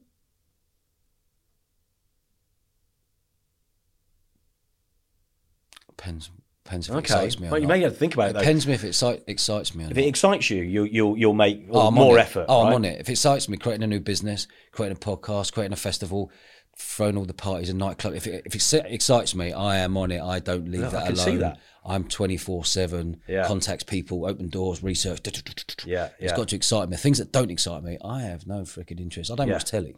Yeah. I don't watch the news. Yeah. I ain't got time for that. I like creating. Yeah. I don't sit there flicking people's stuff on social media stuff. I like being creative. I like having good people around me. If you had a project to do that you didn't fucking want to do, I wouldn't do it. You're right. But if you had to do it, I wouldn't do it. Okay, perfect. I mean, there's a few things in there that probably there could be, but that doesn't mean you are. Are you an overthinker? Are you quite impulsive? Do you overthink stuff that it sort of bothers you? I don't overthink, but I'm always 5 moves ahead. Okay. In business, so you're a real solutions guy, aren't you? Yeah. I'm a problem solver. You're a problem solver. Yeah, massively. Yeah. Okay. So a lot of ADHD. But that's why, as an entrepreneur, you solve problems. Which is why a lot of entrepreneurs are ADHD. Right. Okay. Because they do solve problems. They'll cut corners. Right. Right. You think about what we were like at school. If we could cheat, or we had to do an exam, either you wouldn't fucking do it. I'd find a way to get the answers off someone to do it that I'd get a 100%. Grade that got me through. Which is why I probably got a C at GCSE maths and then got into A level and thought, what the fuck is this? Yeah. Because I would have found a way of doing that. Same. Yeah. Same. But there was lots of subjects. I just got 5 GCSEs. Yeah. Didn't do A levels. Yeah. But I got to sports university. Yeah. How the fuck did you do that? Got in through the door back. You found a way. Sport and personality and leadership, and you find a way. Yeah. And I got there doing at Loughborough Sports University. Everyone get on that course had to have like A, B, and A levels. I didn't even do A levels. Didn't do exams. So you managed to get in there and find a way. Find a way, and then I found a way when I was in there to get through that.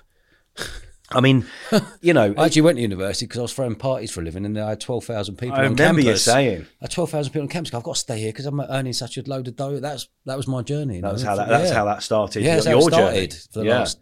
But it excited. So they excited you. So if the things excite us, then we'll be able to actually take part of it. But most things don't fucking excite us. Yeah. You've just literally explained that there's things that excite you, which you've explained what they are, but most things don't. So you don't fucking bother with it. Yeah, don't bother. Yeah. And if everybody could be like that, then there would be a lot more successful ADHDers. But the problem is not everybody has that entrepreneurial flair or an opportunity that comes up, or maybe they're just not even wired that way to do that, or maybe they aren't as risk averse.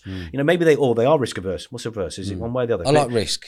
Yeah, so whether that's risk averse or the other one, I clearly fucking like risks as well. Yeah. Quite clearly. So we do like to take risks. We're also quite impulsive as well. Yeah. We don't like planning particularly. Planning is fucking boring because it's a bit of a process, right? But big picture thinking and coming up with a solution really quickly, great. Knowing what the first steps are to get there, not so good. Because we're looking at the big picture. We know we can get there. Yeah. Somebody just give us an edge on these first steps, because those first steps don't really suit me. I don't like these bits. I do it the other way. Big picture, go to the end, reverse engineer it, and work my way back. 100%. Yeah, okay. Yeah, and I use mind maps, which I've spoken about a lot, right? Yeah. Because that's what that does. Yeah. You get the big picture, you start in the middle, and you work, and you in essence work it back. Yeah. So then you can reverse engineer. Yeah. I've done that really successfully. Market stalls, businesses, multi-million-pound business built in the video games industry. I did that with that as well, to understand things I didn't get. Because it helps to visualize stuff, right? And you just did exactly that there. You pictured something in your head to work it back. Without that, it's just in here, isn't it? So that's a difficulty. We can think clearly in here, but actually sometimes being able to verbalize that or take action in the right places becomes really difficult. So you've got that. There is overthinking that comes with it. So there will be a lot of, because you're thinking of lots of different things really quickly, then it becomes really overwhelming and you're not sure what to focus on. Now, do the big picture stuff or reverse engineer something easy, because you can focus on the steps, can't you? But without that, and you don't have that, if you don't get it out of your head, you've got all of these thoughts going on. You're not sure what to take. Maybe there's some doubt setting in. So that's where the overwhelm comes in, and procrastination, because you're not sure what to do first. For you and I, mapping it out, doing something like that, it's the only way it's really going to work. Because if you left it in your head, Dodge, and you didn't put it out like you just did very quickly on the table, then you'd be lost for a while. And then you've got to verbalize it, but you're a quick thinker as well. So trying to verbalize it to people that don't get how you're thinking, you're not necessarily going to be able to say it in the way that they're going to understand.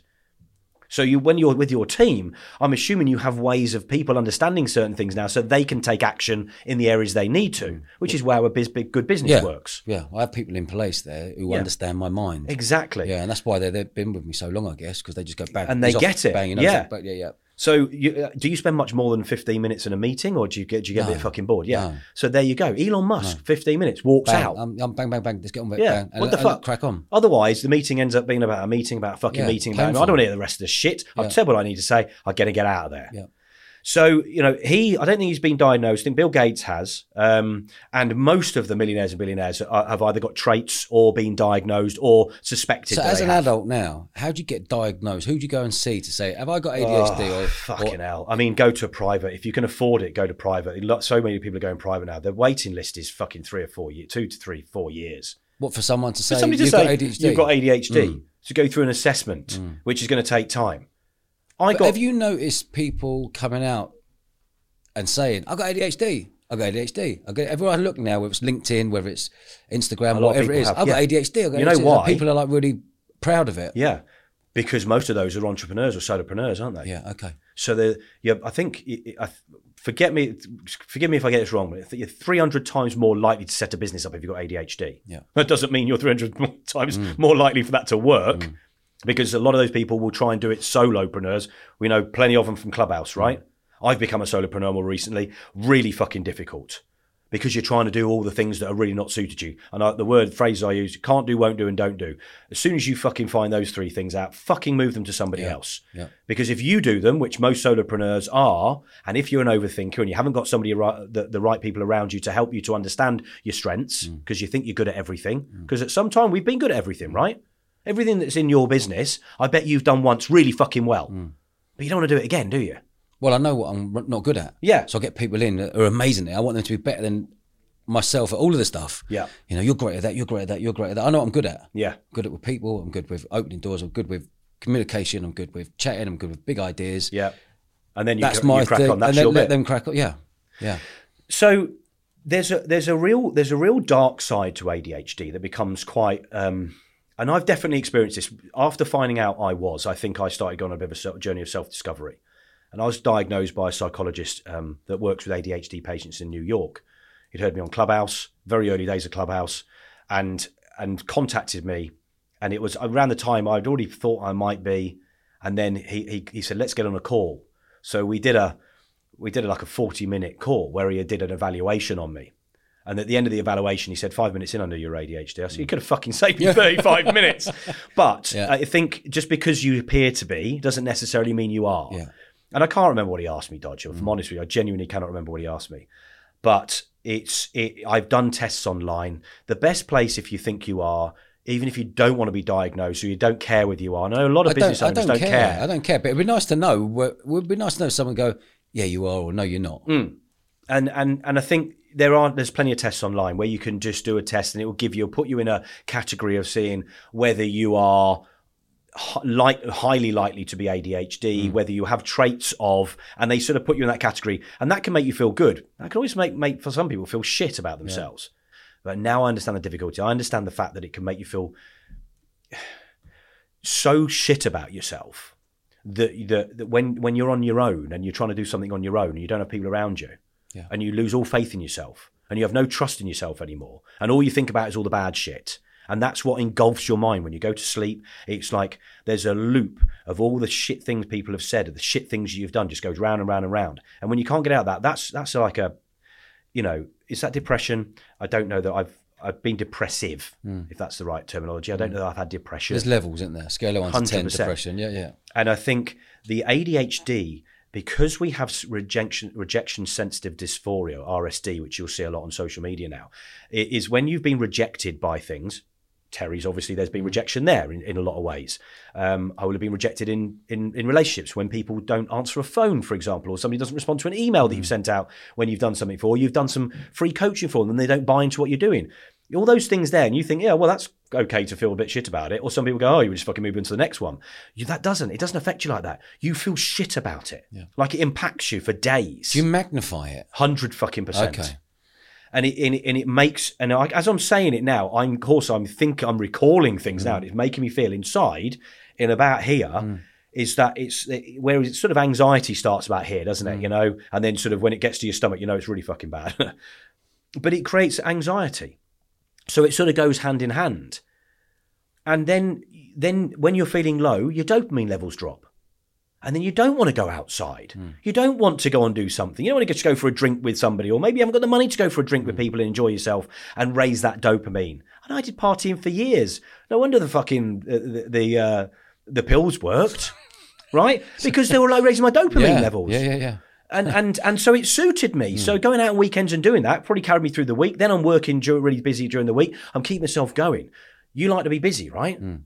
Because the busier you are, the better you operate, because you're keeping your dopamine levels high. Go on holiday and chill, that's okay, because you're giving yourself the reason to do that. But if you didn't do something and you were stuck in a house on your own and trying to figure out what you're trying to do, and those dopamine levels drop, it becomes cloudier. You could do your own editing, couldn't you? It does. Yeah. And that's so you get that downward spiral. But it's really difficult. The best thing to do when you get like that, which people don't always do, is get out, go for a fucking walk. Yeah, I agree. And I don't just mean go for a fucking stroll. I mean, go out and go for a fast walk, like as fast as you can. I walk fast anyway. But a fast walk, you raise that dopamine. You'll start thinking of things clearer. You're like, you do get like a filter. It's like all that fucking mush, where it's like all this chatter going on. The interesting stuff, the important stuff comes to the surface. And you go, fuck yeah, that's a good idea. Yeah. Oh, in the shower. People say it comes into the shower, right? The reason is you stood up, you're showering. It's. I get my best ideas in the shower. Yeah, probably because you are. It's the water and everything is going to spark something. It's going to make you feel slightly different. It does raise the endorphins and the dopamine, and so that's where those ideas become clearer, don't they? So, but ADHD isn't on its own, right? In most cases. They call it comorbidities, which is something like that, which is a horrible word. Co-occurs. It co-occurs with dyslexia, with dyscalculia, which is dyslexia for numbers, which I spoke about quite early on, right? Dysgraphia. What's dysgraphia? So there's different. So you've got dysgraphia. I've just been doing some neurodiversity training, right? So excuse me if I get these a little wrong, but there's 7 of the main traits: dysgraphia, dyscalculia, dyslexia. Autism comes into that, Tourette syndrome, and dyspraxia as well. Dysgraphia is a little bit like dyslexia, and you'll probably notice, or you'll think, oh, Joe, I've seen people do that. Writing isn't necessarily about bad writing, which sort of tends to be linked with dyslexia, or those other things with that as well, like your hand aches. Some people write weird, like left-handers normally, that is left hand, but that's because probably the way the ink is on the paper. But even right-handers, but they just look awkward when they write, like proper real look like that. But also, and it may cramp up, but also spacing of lettering. So, really difficult to keep on lines, keep within margins, but not just that, but they'll be a little bit all over the place. And some people write like that. I write in capital letters, have done for as long as I can remember. Capital letters as well. Does that mean anything? Well, it probably means because our handwriting's dog shit, basically, which mine is. Yeah, so. And the more I try and write joined up, the worse it fucking gets. That's why I do capitals. Yeah, then. Me too. Oh, wow, because I think if I do capitals, you can't go wrong. My capitals are like joined up capitals are yours. Yeah. They're like capitals, but we've learned a way of doing it. So it almost semi-joins up in a way. So because it's quite natural for us to write in capitals. So that dysgraphia is when their sort of words are a bit sort of spaced out and don't really follow some sort of uniformity. And I think we can all think about kids at school that we probably now, or probably then, probably considered they were. I'm not going to say the word that we would say because I think we shouldn't really say that anymore. But you can all imagine what that word would be, and we're wrong in thinking that because they're probably different. What does that letter begin? Well, R. Oh, okay. What were you thinking? I don't know. I was waiting to see you. Yeah. Well, no, because we would rudely think of people like as being a bit of a div or whatever at school, weren't we? And they were backwards or whatever. But actually, now we're looking at and understanding these things more. They would have had abilities that we wouldn't have. Absolutely. They could have worked things out quicker than we could. They're the proper entrepreneurs of today. They really are. They really are. Dyslexia, you know what that is. Although, do you? Because we tend to think about that we can't spell. But actually, it's not always about spelling. I'm a really good speller. Like, I can see words. Yeah. Unlike numbers, I'm number blind. I can see words. However, my hand aches. I don't like reading stuff. I hate filling fucking forms out. I hate emails. Oh, my God. Make me feel fucking... Mate, I don't... Emails make me feel... They make me feel... Oh. I don't do emails. I hate emails. I've WhatsApp for me. All our businesses, all for me, WhatsApp. No one email all day. And I prefer to speak to people, to be honest with you. And I don't read forms. I don't fill out forms. My missus does... Forms freak me out, mate. I haven't opened a letter in 20 years. My missus did all that to me is my worst nightmare. And someone says you've got to fill out a form, and I'm like, oh my God! Like it was. How would you? Is this part? How do you feel when you have to fill out? So you asking about this, right? Yeah. I'm not going to tell you how I feel, but if you had to fill a form out, I know you don't do it, but if you had to, and nobody was around you, and you were stuck in a room, you had to fill a fucking form out. In that case, you could probably do it because you had to do it, but. What would you feel like? How would you feel if you had to fill a form? I'd think, what a ball ache. What? And would you do everything you possibly could not to do it? Yeah. You put it off forever? Yeah, 100%. 100%. Have you ever got into problems? I would miss out bits, and then they would come back to me and say, that hasn't been filled out. What have I got to... Would you have ever got into a problem because of not filling a form out for a parking fine or something like that? Whatever, something that would potentially escalate to being an issue. I know you've got this solved now because you've got a wife. You're lucky, right? You've got people around you. Yeah. But think of if you didn't, or maybe back to a time when you didn't. Would that have potentially caused a problem? And then you've got to fucking pay something which you don't pay, and then the fine comes through. Things like that. Maybe you've never done that. Maybe I've been all right on that. Okay, front, yeah. But lots of people do.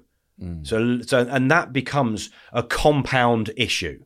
So you get the first letter come through, and you've got to contact them. I've never. No, you're lucky. No. But not everybody has maybe been sorted quite as long as you have in your successful life. I've been through obviously a roller coaster of success, and times when I've been attached and somebody sorted those. Something that's come through to pay a parking fine, just get it straight off. Fine. Left to my own devices, they mount up until it becomes £1,000 fucking pounds, right? And that is pretty standard in the ADHD community. Yeah, okay. So again, you linked autism. Now, there's lots of different traits with autism. There's stimming, there's sensitivity, sensory issues as well, sounds, smells, noises, all of these things. Now, a lot of these things are linked with ADHD. And so when they are, and doing this training recently so I can go into corporates and create awareness so that you can accommodate, understand people. Mental health. Right? There's mental health first aiders in businesses these days. It's becoming fairly standard. Yeah. This is the next step. Yeah. Because it's not being linked with mental health, but it is mental health. It's our health of our brains. Neurodiversity isn't because it isn't all of those things I've just mentioned, those names. It's neurodifference, it's brain differences. We've all got the same brain, but they're all wired differently. You will have people in your businesses that will be more creative, probably could even potentially be on an autism spectrum, maybe, could have ADHD, could be dyslexic or the other ones that more of. I love those ones. Of course you do, because we appreciate. You're like, mate, you're really creative, and I bring out the best of them. Of course you will, because you're a similar thinker. Yeah. And we tend to attract those people. Elliot. Yes. I've really, really enjoyed this episode, and we could go on for hours. We really could. We're kicking into nearly 2 hours. Oh, we shit. It's gone quickly. I did think that, which is why I asked you a while ago. Yeah, it's gone really quickly. Do you know what? You have lived a really eventful life. I think so. In a very packed time. When I said you were like up to 25, it was all packed into that. I know you've done lots going on and after that, but there was a big impact in your life around there, wasn't there? Huge impact. You know, I really appreciate you making the effort coming down. We've been talking about this for the last couple of years, and I did say to you last time I saw you up in London, uptown, I was like, have you ever really told her? And you were like, no. And then we've stayed in touch, and I know you've built up the confidence to go, do you know what? Fuck it, I'm going to say it. Yeah. And I really appreciate you saying it on this platform. It's been my pleasure, and I appreciate you having me on. I feel honoured to be on here, mate. Amongst your other, the guests you've had, I genuinely appreciate and thank you for having me on. Yeah, mate, it's been a pleasure. Where can people find you before we leave? ElliotCBrowne.com, ELLIOTCBROWNE.com, and the same Elliot C. Browne on socials. I mean, Instagram has grown over the last month massively. So any of the socials really. Elliot, it's been a pleasure, mate. Thank you. Good man. Thank you very much.